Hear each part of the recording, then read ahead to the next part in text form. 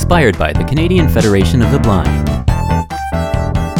Outlook, a show about accessibility, Advocacy, and equality.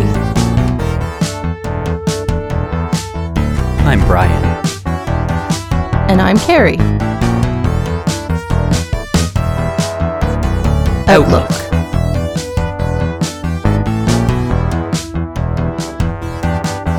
On Radio Western. Welcome to another episode of Outlook here today on Radio Western. Hi, Carrie. How are you? Good. Final siblings series episode. Yeah, it's been a lot April. of fun. We've had siblings from all the way out in BC and then to Texas and then back to Ontario for last week's siblings. And today's siblings are also from Ontario. So this has been really, really neat. Great idea, Carrie, to do this in April. Yeah, National Siblings Day was on the 10th, so just thought it'd be fun. Yeah, it's been great, and hope to continue this next year as well, next April, because it's been a lot of fun. Yes, start gathering the sibling pairs now. Yes. So, before we formally introduce our guests for today's show, I thought I would dig back into my tape collection. I've mentioned on the show before that I have a lot of tapes from growing up as a kid, and here is something from way back in 1995. Here's a song by Tammy, Margaret, and Eric.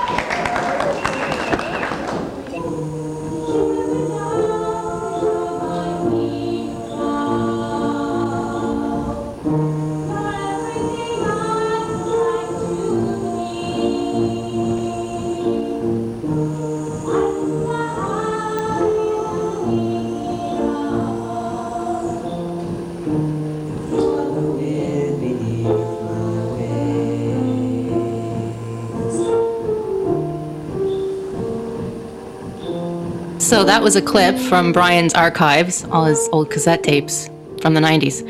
And that was at a camp called Camp Joseph. That's where we originally met our guests today, or where I met one of them. Yeah, we kind of met her. This was back in 1995, so I was only 8 years old then, but I guess that means we should introduce our guests. And you heard the introduction kind of there, too, a little bit from 11-year-old Carrie, I guess, at the time. Right. Introducing somebody named Tammy, along with Eric and Margaret. Welcome to the show. Thanks for having us. Yes, thank you so much. Did I call her Margaret on the thing? I couldn't hear that clear enough. Yeah, you did. Yeah, you did. I hadn't actually done the whole identity change thing yet. I didn't do that until I was 25, so. Right, I figured, yeah, because I didn't know either of you guys then, back in 1995. That's right. But so it's kind of funny that I still have that in my That's archives amazing. there. Good for you. Yeah, so we thought we would start with that. So Eric's been on our show before. On the 5th ever episode of October of 2018. I think I remember that. Yeah. So, yeah, a long time ago. Crazy. But, Wow. I will point out that the radio station had a fire that day. Really? I didn't know that. it was like a false alarm, I think, because we almost left the studio and then the We didn't have to. the program director came and said, "Oh no, it's fine." So, but that was pretty intense. Yeah, we were just 2 minutes in, and Eric, first time on the show and everything, and We will get into your family because you have a bit of a big family. I don't know, for some reason going from 4 children in a family to 5 seems always to me like a giant leap. I don't know why, but yeah, we're used to 4 of us, so 5 is even more. And I want to just quickly talk briefly a little bit more, though, Carrie, about Lake Joseph, the camp. That I don't know if you guys either of you guys have any memories of that performance back in 1995. Yeah, I do actually.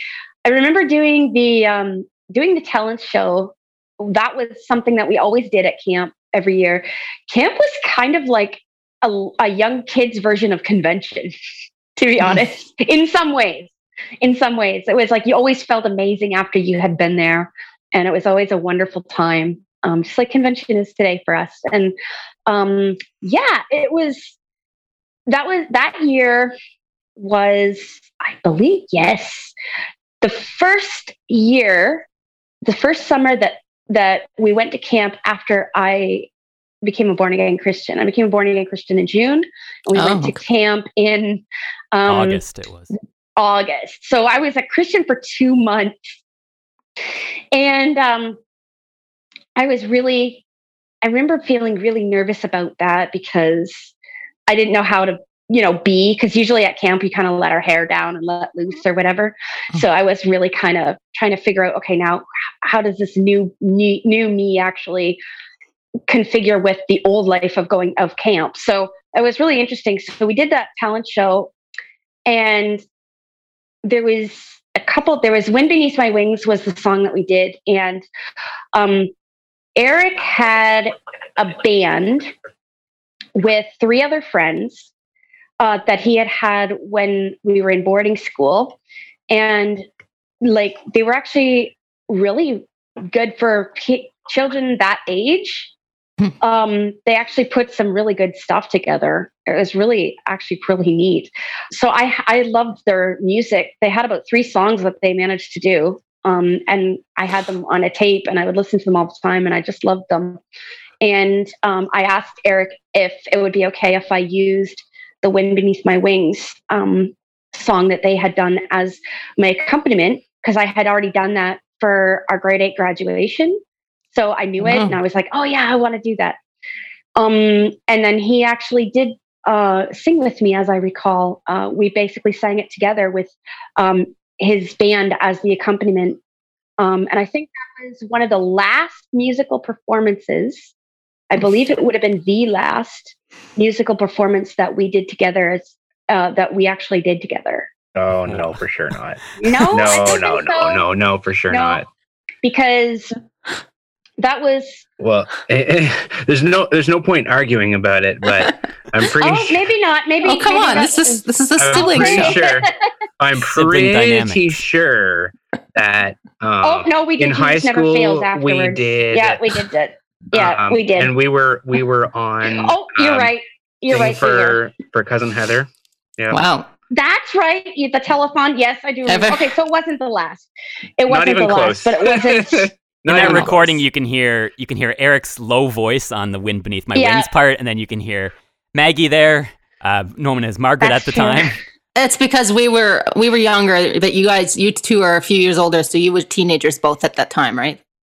Yes, that year. I was 15 and he was 13. Right. What about you, Eric? What about memories of camp did you have of that camp specifically? They all kind of run in together, to be honest. Yeah. So I can't remember which antics happened which years. That's okay. It doesn't need to be. I know. One year my unit busted things up pretty good. Oh, I remember that. That was the year after, I think. Other things. One year my parents went to Bulk Barn and sent us up with grocery bags worth of candy. Yes. And we were top dogs that year because we had enough candy to feed the whole camp. It was ridiculous. That's like the girl at my cabin. She came down that day on the bus with like a 50-pack of Timbits. And it's Cheryl, like, yeah, there was no way we were going to eat all those. You shouldn't have got such a big pack. I mean, we could have like sold them or something. Okay. I don't know, but I guess the parents didn't want us paying the commissary prices for the food, because we spent so much money the first year that we went to camp. We spent so much money on the commissary. It was crazy. And then there was a canoe trip one year where we went out into a rock in the middle of the lake and camped. Yeah. Oh, I don't remember that. Such strange experiences. It was like a camp for all blind people growing up, or adults too, I guess. But doesn't that sound fun? I was only ever a kid when I was there. Camp on a rock. I will say I did go back and volunteer as a high school graduate, and I did the adult week, and it was a real eye opener. And it kind of shattered some of my illusions about camp. Yeah, I don't get into it much, but it wasn't such a fun time for me. I hated it every minute I was there. I felt Really?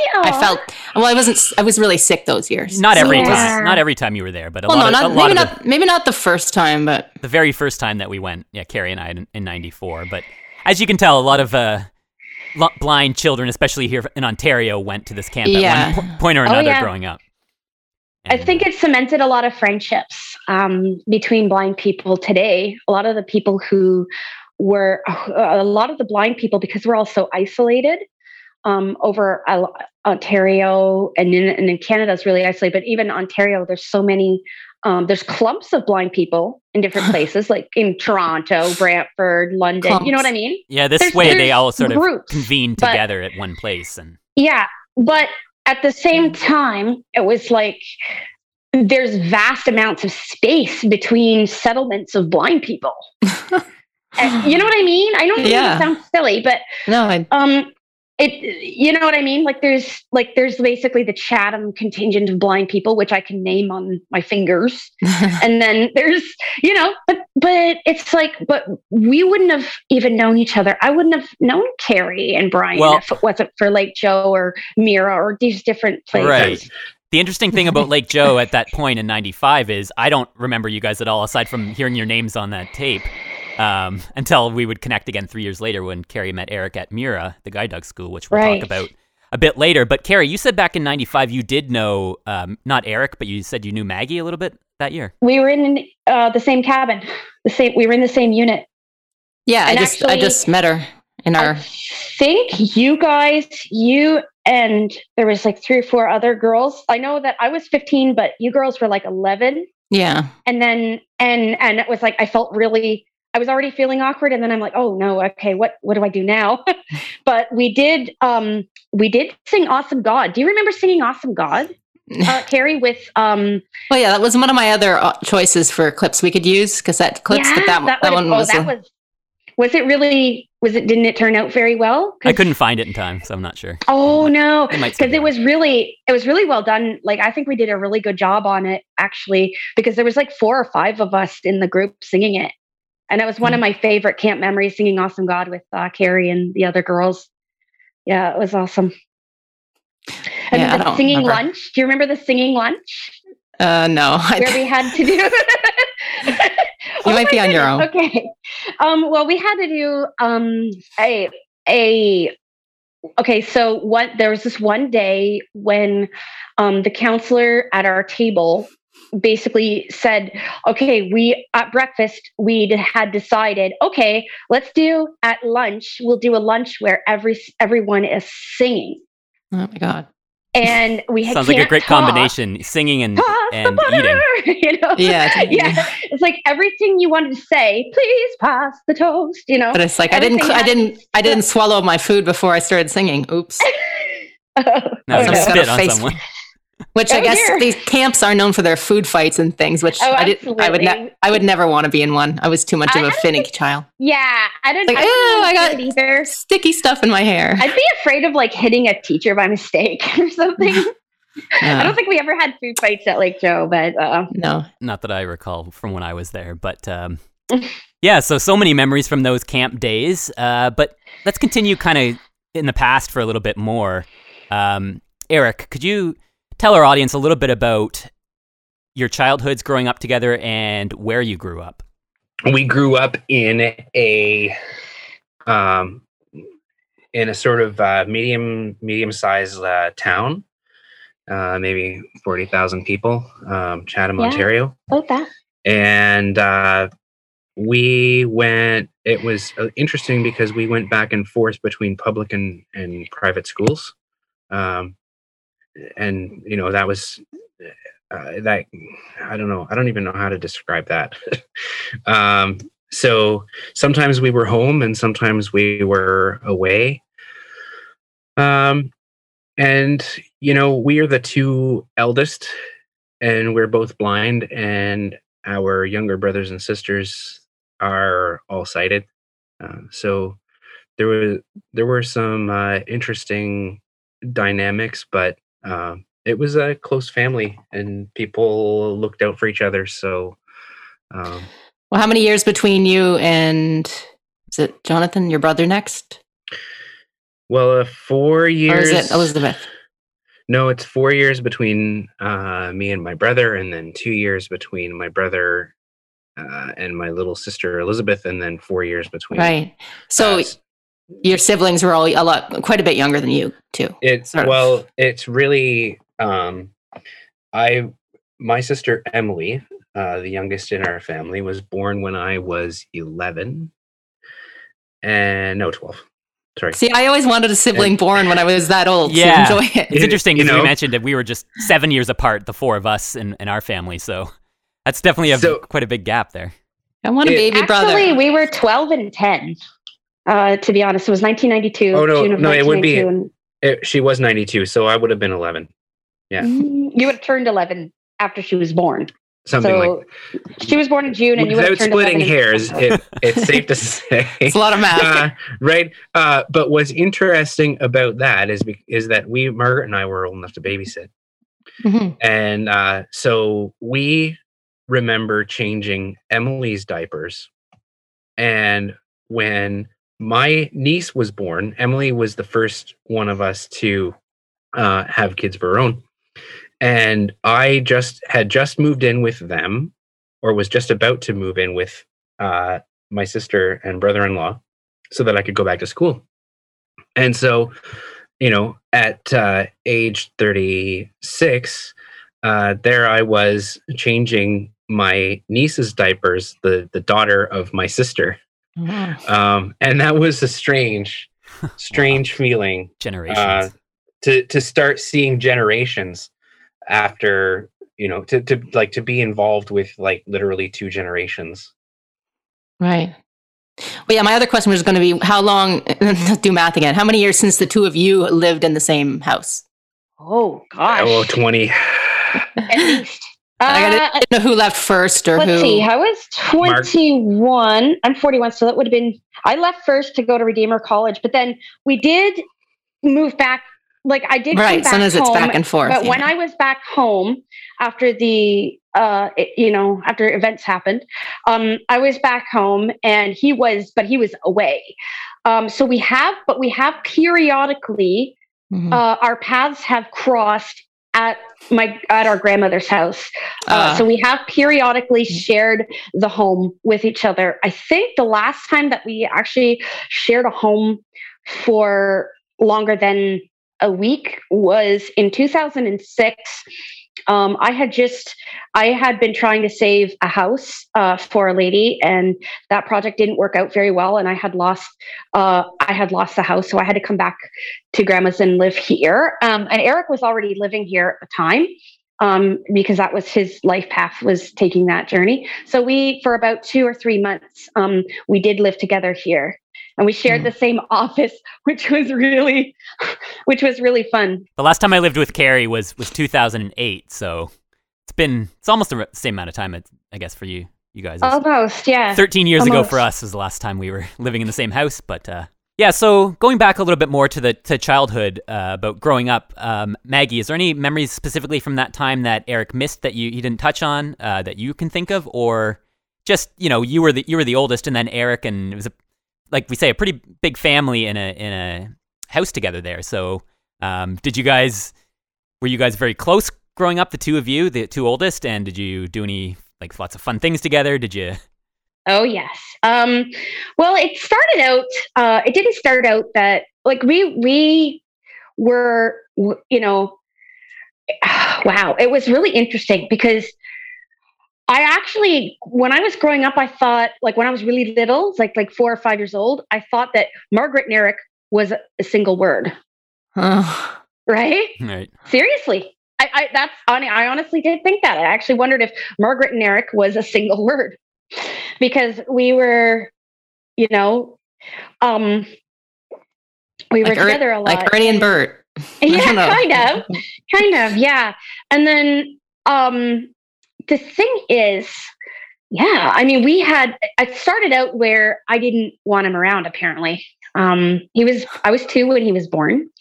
And apparently, I don't know because I don't remember, but I flipped him out of the lounge chair and onto the floor or something and stepped on him or something like that. Oh no.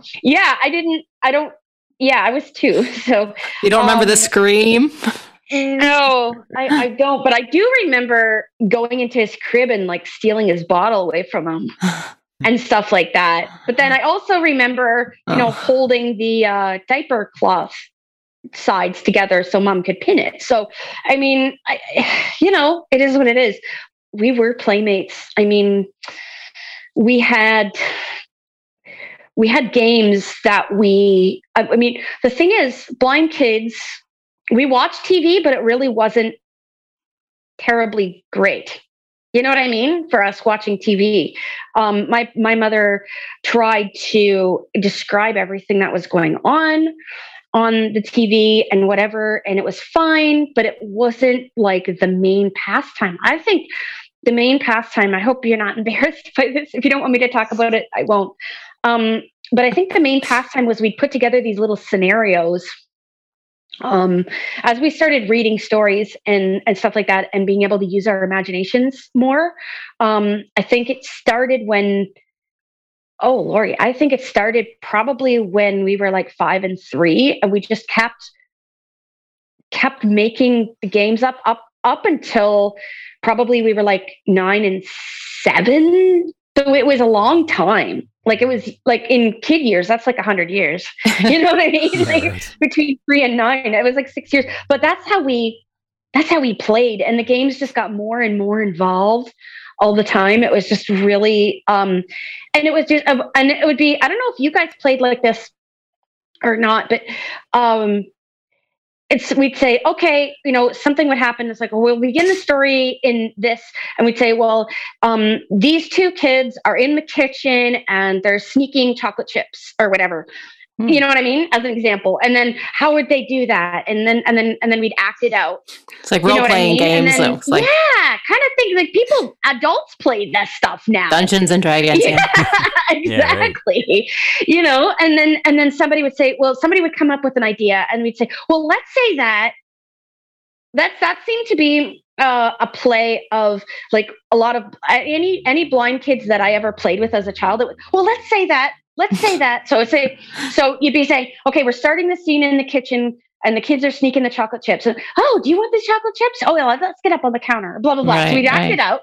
And then somebody would say, well, let's say that the mom comes in now and we're going to try and hide.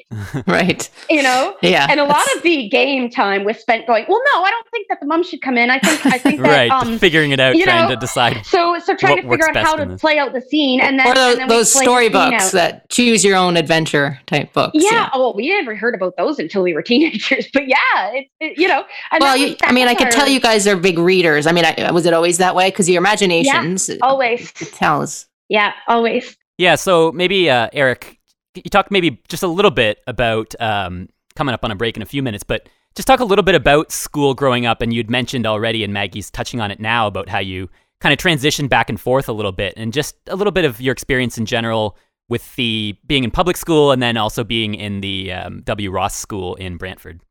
Yeah, so I was pretty heavily bullied when I was a kid in public school, and it got kind of severe. People were kicking me and punching me and like stealing my stuff, and it was just really hard to get anywhere. Yeah. So Margaret had been to W. Ross Macdonald School and didn't like it. But I was in kind of bad straits. So we went back. My parents moved up from Chatham to Brantford so that we could go as regular school students and come home at night instead of living at the school for the week and coming home only on weekends. And that worked out for a little while until we had to move the family back to Chatham. So for 3 years we were going. For 2 years we were going to school through the day and coming home, and for 3 years we were going to school through the week and coming home on the weekends.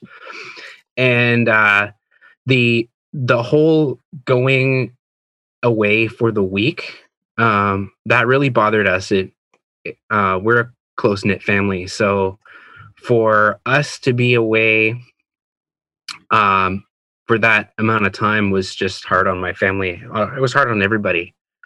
But also, when you're there as, when you're living there at a school, any sort of institution. I mean, we're not like the first people by any stretch to have, to find out that people in institutional settings are kind of vulnerable and stuff. So you live there, you start really discovering all kinds of issues that are, many of them are unique to being in an institutional setting. And you just, the living away from home, we decided wasn't for us. I'm very surprised it took us 3 years to decide it wasn't for us. And so we came back home. And, when we came back home and went back to public school, very same public school, same vision resource teacher, same everything, except that all of our friends were now a year ahead of us because we lost time by bouncing back and forth between school systems.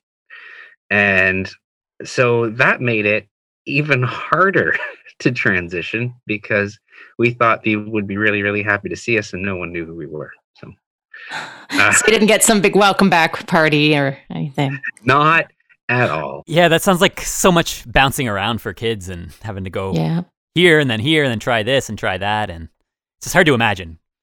It's a lot of upheaval. I can't imagine being somebody who, being raised as, somebody whose parents have a job like an army job or a transportation job or something that requires them to move all over, sometimes even all over the world, sometimes all over the country, sometimes all over the world. And every year to 3 years, you never put down roots. You have to be some really close family to make that work, I think. And we only bounced around twice, but still, it's a lot. So for anyone who is just tuning in, you're listening to Outlook here today on Radio Western. We are speaking with Eric and Maggie, two siblings from Ontario, on the final episode of our siblings-themed month. Gonna take a quick break for some promos, and we'll be right back.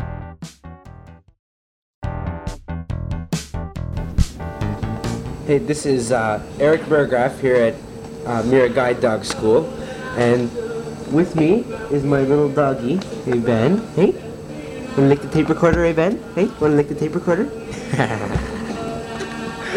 Alrighty, and we're just having a good time with Carrie and Brian. Carrie came up here for a guide dog. Hey Ben. She's climbing on me. She likes me. Aha. And welcome back for Outlook Part 2 here of our Outlook with Eric and Maggie Burgraff. That clip at the beginning there, back from the break, was Eric, who I met after we met at camp in 95, and we met again at school for the guide dogs in Quebec. So that was 98. So we just included a little clip in him and his dog, which makes it kind of sad for our guide dogs. A little bit. Yeah, well, it's interesting because, again, we didn't really know either of you in 90. Well, Carrie, you knew Maggie or Margaret back then, kind of being in the same cabin and stuff. But other than that, we didn't really know you guys, and I didn't know either of you. I didn't know Eric either. And so in 98, when I went with Carrie to get her to guide dog, and then I clued in at one point, I was like, I remember the name Eric. I have a tape of him, and so it's sort of all clued in there, and it's just kind of interesting. And that was only we didn't see Maggie that summer in Quebec. You never came. No, I didn't. Or anything. So I never got to see you again after that point until I don't even know when. I think 2002, you came to the... Oh, yeah, right. I came to visit Eric. So that's right. Right, and I never really... happened to be there. I never really even got to know Maggie until she came to visit once when I lived with Eric in Toronto in 2011. I think was the next time I saw you. And then, I barely remember, so I only really got to know you more so in 2018 when we started getting involved with the NFB and going to these conventions. So Yeah. we will Right on. get into that a bit later, but let's talk a little bit more about the Mira experience. And Well, I was going to say that Eric, sounds like you guys were, like you said, in charge of like looking after your little siblings like anyone else. You weren't treated differently because you guys were blind. Oh, heck no. And I said you're always surrounded by kids, Eric. So at some point you wanted to get out. You went for Quebec for the summer. How did that decision come about? Kind of. It was funny. You could still get orientation and mobility instruction back then. Really? It was a great thing. You guys probably remember. Yeah. But I don't know how many kids today get orientation and mobility instruction. I hope they do, but I'm afraid they do not. Mm-hmm. And so we got different orientation and mobility instructors every year. It was out for bid, and I presumably whoever was the cheapest got the bid. And one of my modern day heroes, Judy Thomas, we knew for a couple of years, and she worked as our orientation and mobility instructor. And I had floated the idea of a guide dog to our previous instructor, who is also a wonderful person. But he wasn't really on board with it.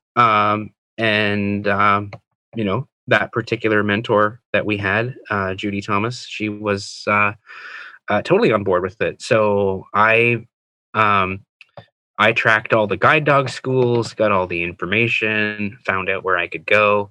Mira Foundation was the only program at that time that had a summer program for people under the age of 18. And we went there, and I'm glad, that I did, because I saw other people with their guide dogs later that they got their guide dogs from other programs, and and some of them were just not as serious about it as we were just having this discussion. We got a little bit territorial about this is the best in Canada. I don't know, or the best. I don't know if I would say the best in Canada, but it was a program that understood they were dealing with children. Yeah, back then it was our only choice. Well, but they made it. They made it very disciplined. It was highly focused on orientation and mobility. It was very disciplined. The standard, the bar was very high, and not everybody got their guide dog in that class. Mm-hmm. You couldn't just walk in and get a guide dog. And now I have this article from 2018 about a man from Toronto who couldn't cross at this intersection by his house because it was too busy, and the audible pedestrian signal buttons were on the left side where his guide dog was, and it was a terrible thing. And to be honest, I didn't know how to reach out to this person or whatever, but I read this article and I wondered, could you walk up, make the dog find the button, which our dogs did, have the dog sit, and then drop the harness and reach over and press the button, right? Something so simple. And I wondered if it had even been tried, because back in the day, I just don't imagine us letting something like a button on the left-hand side stop us from doing what we wanted to do. So that was part of the mentoring that we got from Mira, and it was good for us. I felt I was turning 16, and I felt like I was getting my guide dog for the first time at the same time as my friends were getting their driver's licenses, and the bar was high. Mm-hmm. Yeah. The bar was high. The sense of accomplishment was high. The training was a lot. And I want to see people today get that standard of education. Now, I've traveled independently in 3 countries, and Carrie, you've probably done at least that many. Yeah. She has. Yeah. 3, And 4. 3 or 4. Yeah, something like that. And the feeling that you can go anywhere and do anything, especially at that age, is so important for blind people. And how do we bottle that? Well, we adopt skills. And I'm afraid that people today don't really have even what we had. And then it's funny, I met somebody who is, a previous generation advocate, activist. And I was walking around with him, and he can do echolocation better than anyone I've ever seen. Because it was taught back then, when it wasn't necessarily stressed for us.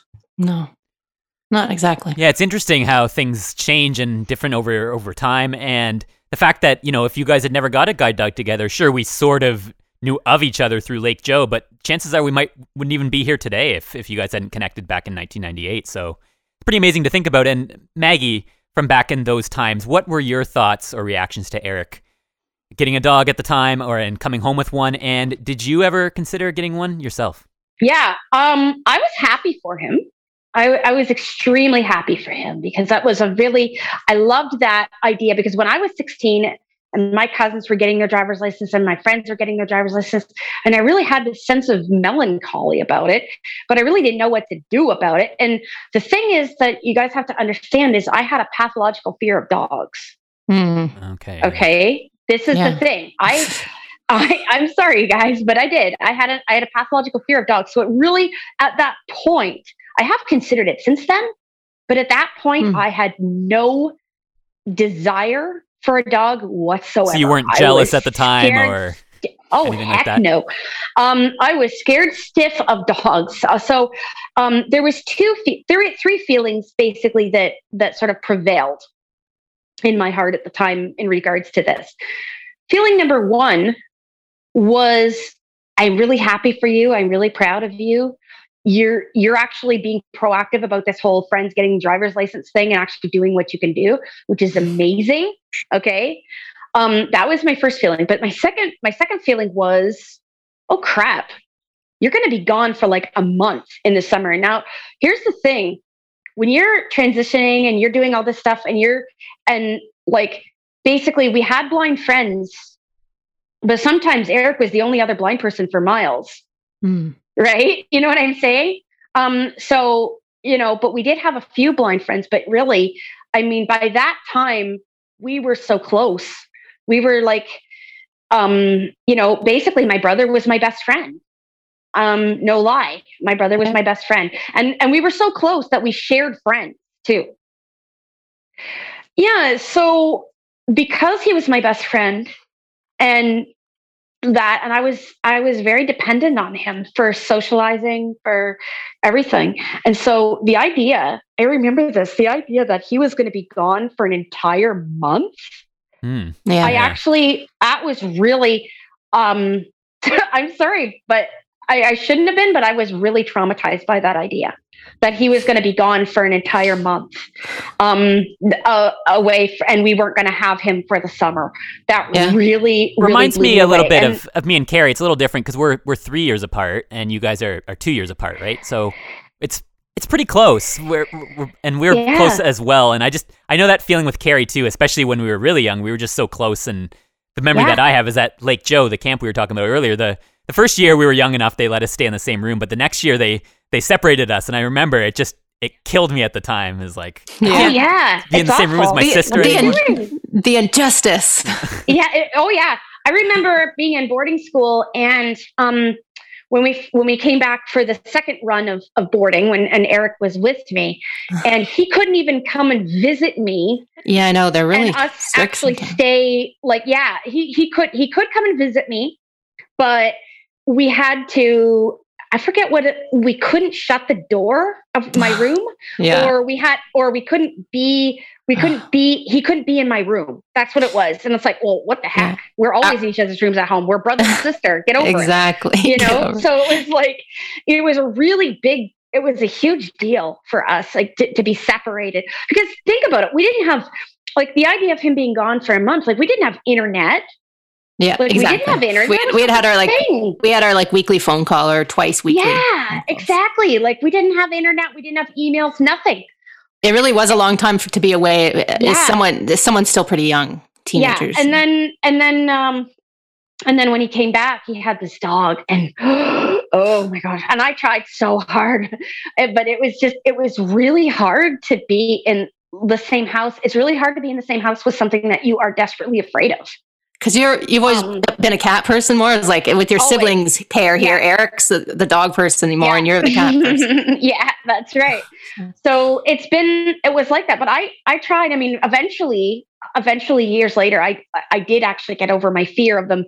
And I was actually not, I got used to a Ben a lot quicker than I got used to other dogs. Like, you know, I did really try really hard, but at first it was like, what is this? You know, because she was well behaved and had, she was. And she was she was a really good dog to help me get over my fear of dogs. Right. You know what I mean? So yeah, guide dog seems like it would be a good dog for that, just because they are trained, and not that they can't go crazy still when the harness is off, but they're still a little bit more well behaved than a lot of other dogs. Absolutely.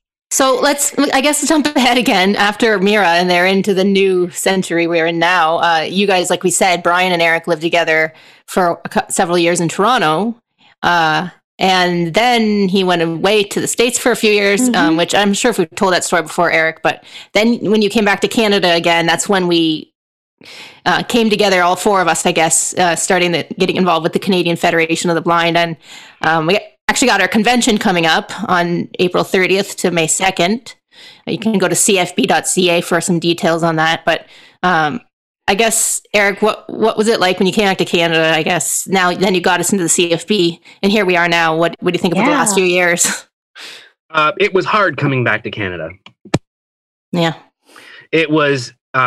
Every time I went somewhere, I was leaving someone, and so I would go back and forth from Canada to the States and the States to Canada, and every time I was leaving, I was never.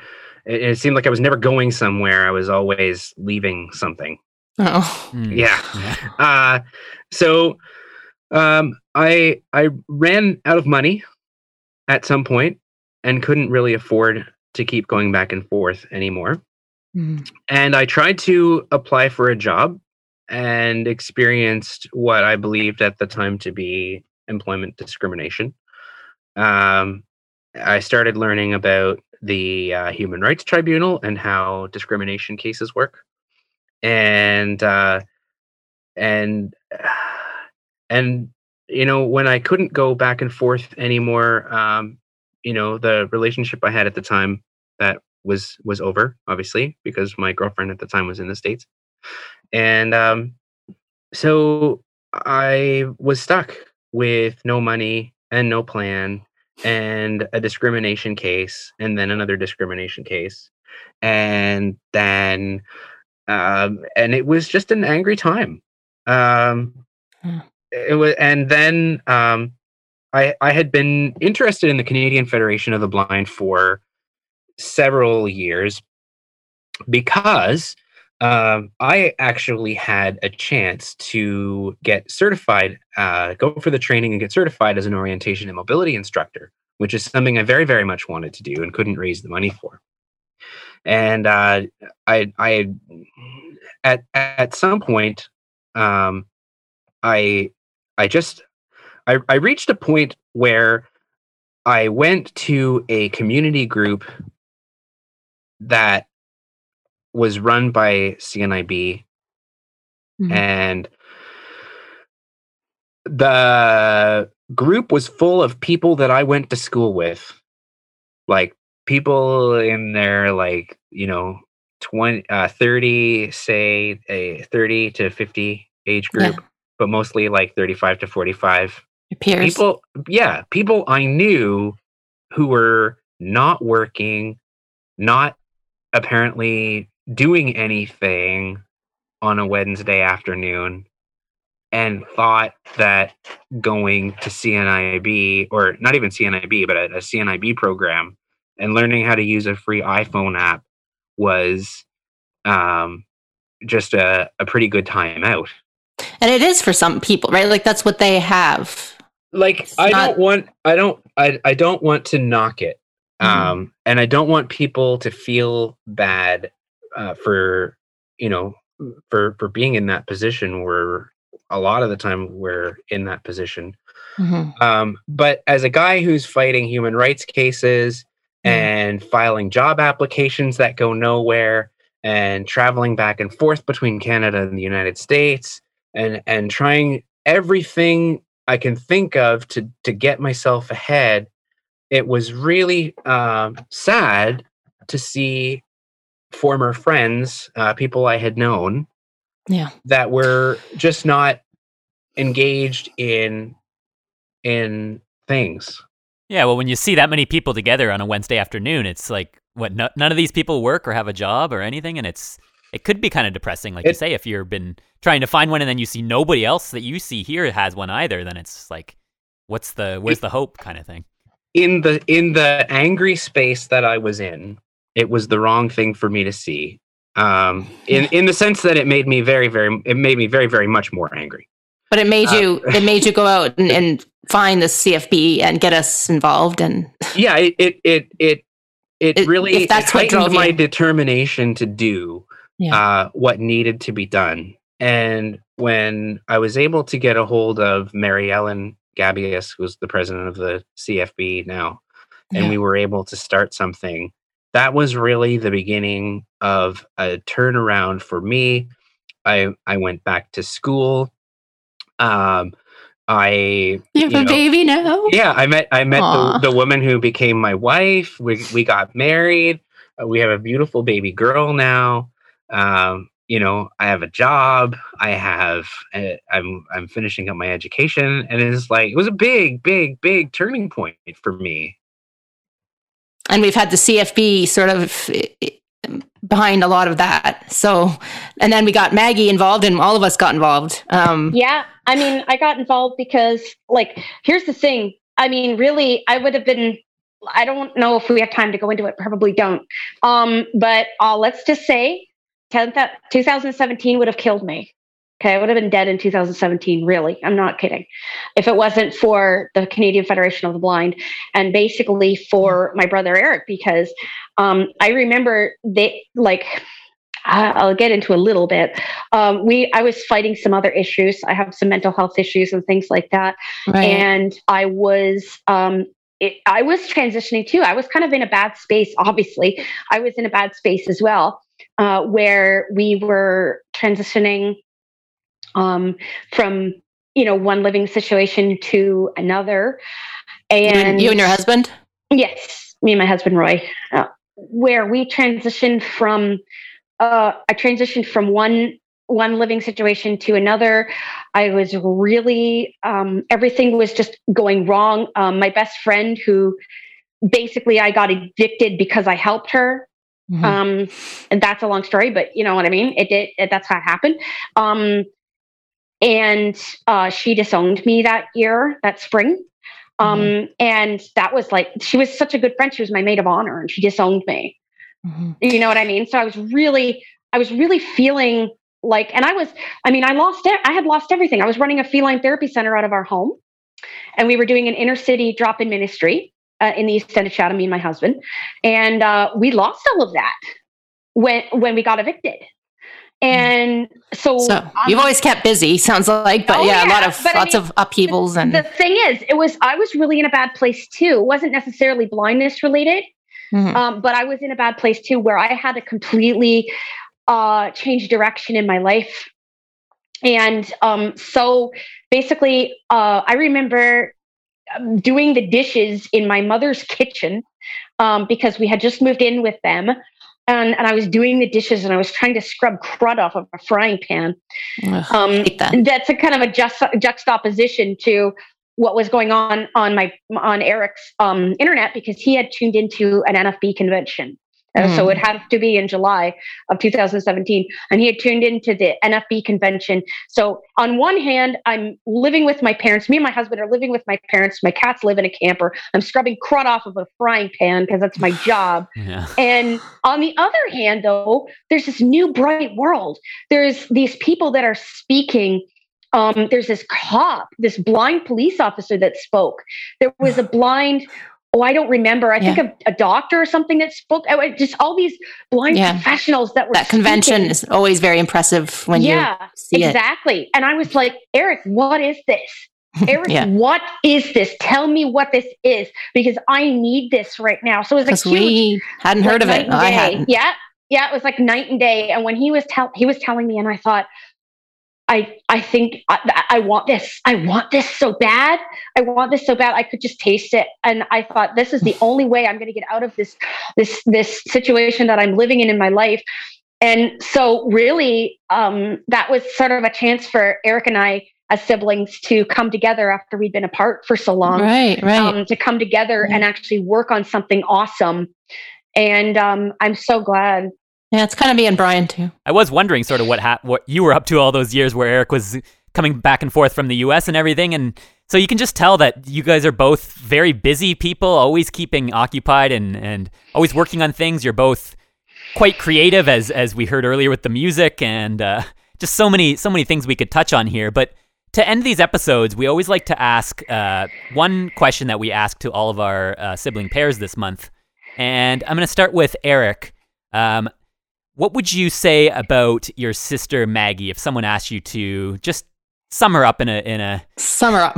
Yeah, sum her up in a few sentences, or just what would you want someone to know about your sibling Maggie? My sister has always been a self-starter. She, took a lot of ownership in school and put a lot of pressure on herself to do well. She started her own music business in the late 90s and early 2000s, made CDs, played shows. She took the Kernels of Hope support group for CFB, which was a huge gap that they had, and adopted the idea and set it up and made it great. Reached out and made as many contacts as she could to get people up and running and get people into that group. Margaret has a cat therapy center that's starting up online, and she's recruited and she's planned it and she's tested things and she's learned new technologies, and that's a huge part of the Federation spirit, is to be able to say, all right, this is what I want. How am I going to get it? Right. And then to be willing to make the changes, to learn the new skills, to learn the new philosophies, to be able to adapt. Yeah. And she has done all of that from day one. New schools, new houses, new brothers and sisters, right up to a new cat therapy center, day one, right up until the present day. And that's a huge part of what being in the Federation is all about. And we have her to thank for a significant portion of our success in the last 3 years with CFB. Yeah, it's nice to see. Great. And Maggie, briefly, what would you say about your brother? Oh, I need a minute to swallow. Because, wow, thank you. They say that laughter is the best medicine. And they say in the Bible, it says that a joyful heart is good medicine, but a broken spirit dries up the bones. And honestly, I've been in a lot of situations in my life where I honestly felt like I had a broken spirit, like my whole self was being leached away by my situation and by my feelings. And a lot of times, the way that I was able to combat that every single time was to get together with my brother Eric, because he was talking about the the angry period that he, as he calls it. And honestly, that was one of the happiest times of my adult life. I'm not going to lie. I know he was angry, and I really feel bad that he was going through something, but I was glad I could be, help him or try to help him or whatever. But at the same time, he was home. He was with me. I could come to grandma's and jam out with him and sing songs and have a laugh. And he's so good for a laugh. And I'm not trying to say that in a bad way. Like, he's such a goofus, especially after he said all that great stuff about me. She's the self-starter. He's good for a laugh. No, I'm not trying to say that, but I'm saying that is the most valuable thing you can give a person is to make them laugh. Indeed. I agree. Carrie and I laugh all the time. It's to share a laugh with them and to just make them just make them feel happy to be alive for 5 minutes, even if they have to go back into the situation again afterwards. But at least they've had that. And I remember that as being one of the happiest times of my life, as having him back home and staying on Branchley Street with him in Sarnia when we were younger and stuff like that. Anyways, no, the other thing though, is that he's always been a mentor. He always knew more about technology than I did. From the time when we got our first tape decks, from the time that we were learning to use the big giant 1970s stereo in the living room. Wow. Okay. A lot of similarities between you and your brother and me and my Carrie and I. Yeah. I could always count on him to teach me about this stuff. But he, talk about being a self-starter. I mean, he's the self-starter of self-starters. Say that sometimes fast while drunk. Anyway. Well, you both are, I think. And honestly, thank you for saying that about the Federation being successful because of Colonels. But honestly, the Federation in the CFBO itself, like the Canadian Federation of the Blind, was going long before we joined it. But at the same time, CFBO itself and the impact that we've made in this province, it has everything to do with Eric and how he just lit a fire under our tushes and got us going. And look at this. You guys have a radio show now, over 100 episodes. I mean, that's absolutely got started by Eric. That might never have happened either without the CFB. And one more chance to remind everyone about the convention coming up this Friday on Zoom. You can find all the info at cfb.ca, Choices and Goals 2021 virtual CFB convention. And thanks so much, guys, for coming on the show. This has been a lot of fun, and this whole sibling series has been great. It's a real pleasure to be here, so thanks for doing it. Thanks, guys. Yeah, thank you so much. This has been really great. I was like, okay, Roy, can you see the Grandma's Needs? I'm going on the radio. Find us on Twitter at OutlookCFB and on Facebook, facebook.com/Outlook on Radio Western.